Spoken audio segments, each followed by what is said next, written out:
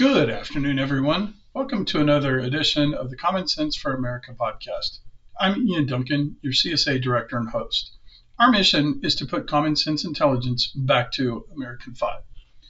Well, yesterday we had President Biden address the nation from the Oval Office. I believe it's only the second time he's appeared there since he's been in office. And, well, what can I say? It was a bit of a lackluster performance.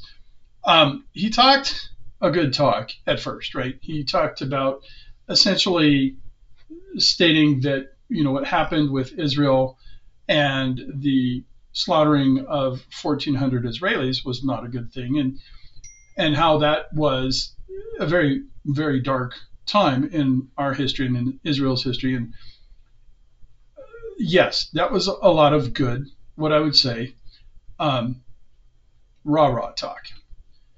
And then he started to talk about things that make absolutely no sense. Well, if you listen to my podcast from yesterday, I talked about the left and how it is like a cancer and how it takes good ideas and perverts them.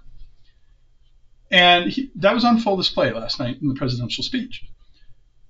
Like I said, he talked about how the Hamas and that whole group, who unfortunately has been also infected by leftism, that's a whole nother story. He talked about, the bad that happened with that. But when he did, he tried to qualify, it's almost like a whataboutism that you sometimes hear the left talk about. It was almost like a whataboutism.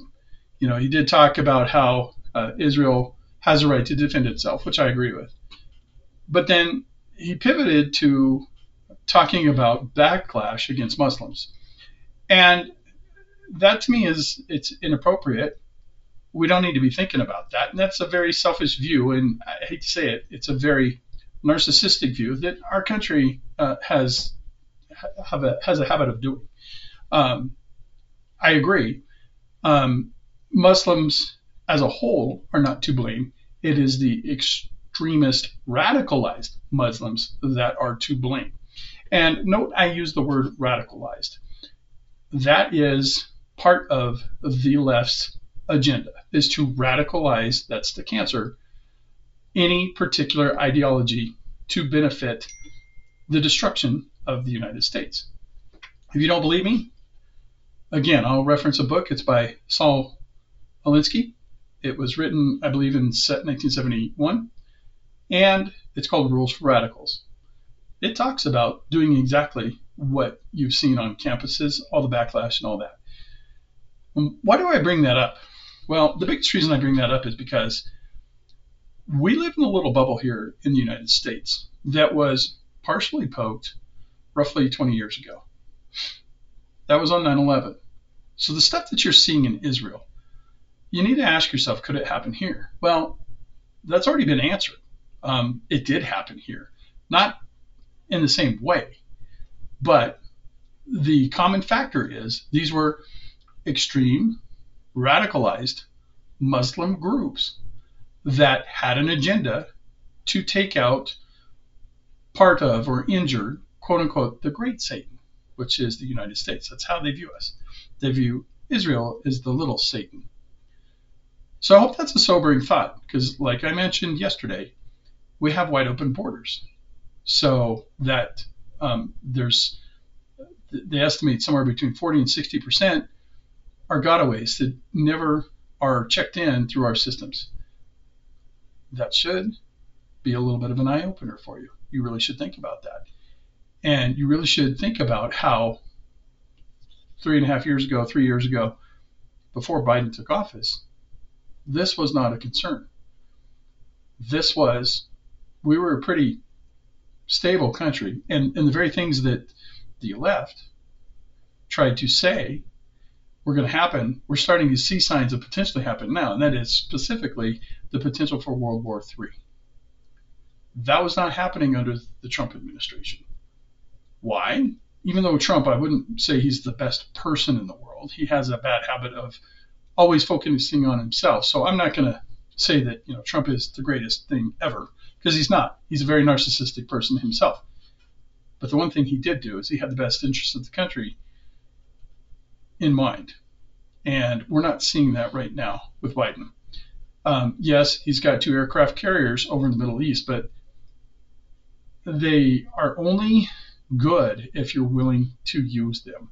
If you are willing and able to make the decision, the hard decision, I might add, to basically flex American muscle.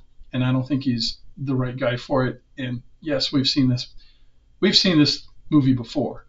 It was in the 70s and the Carter administration, when the radicalized Muslims took control in that area of Iran in the 70s.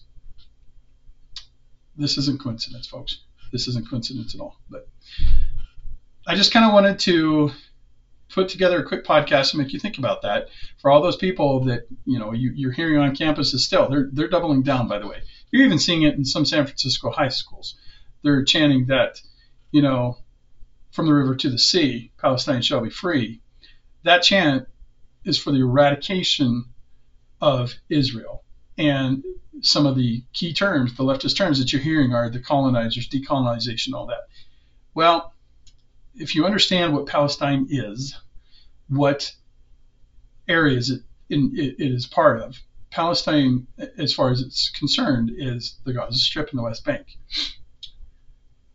The West Bank has a city by the name of Bethlehem. Anybody who's Jewish or Christian knows what the significance of Bethlehem is. Yes, it's the birthplace of Jesus. Jesus was a Jew. Jesus was born well over 2,000 years ago. So for those of you that are trying to say that the Jewish people are the colonizers, you need to think about history. That's why history is so important. They are not the colonizers. They technically are the indigenous people, not the Palestinians. If you don't believe me, look at the Bible. Go look on a map and see where Bethlehem resides. That is what the current so-called justification for taking back Israel is. And it's absolutely wrong. Why? Because they don't mind lying to you. Leftists don't mind lying. They don't at all. They want to destroy Judeo-Christian societies. Israel is one of those Judeo-Christian societies. So is the U.S. And I ask yourself again, can it happen here? Well, that's already been answered. The World Trade Center, the Twin Towers, that happened, folks. So, wake up, America. All right. Again, another sobering podcast. I close out this podcast with the words from Proverbs 3:21. Don't lose sight of common sense, discernment. Hang on to them. Have a nice day, folks. Keep it real.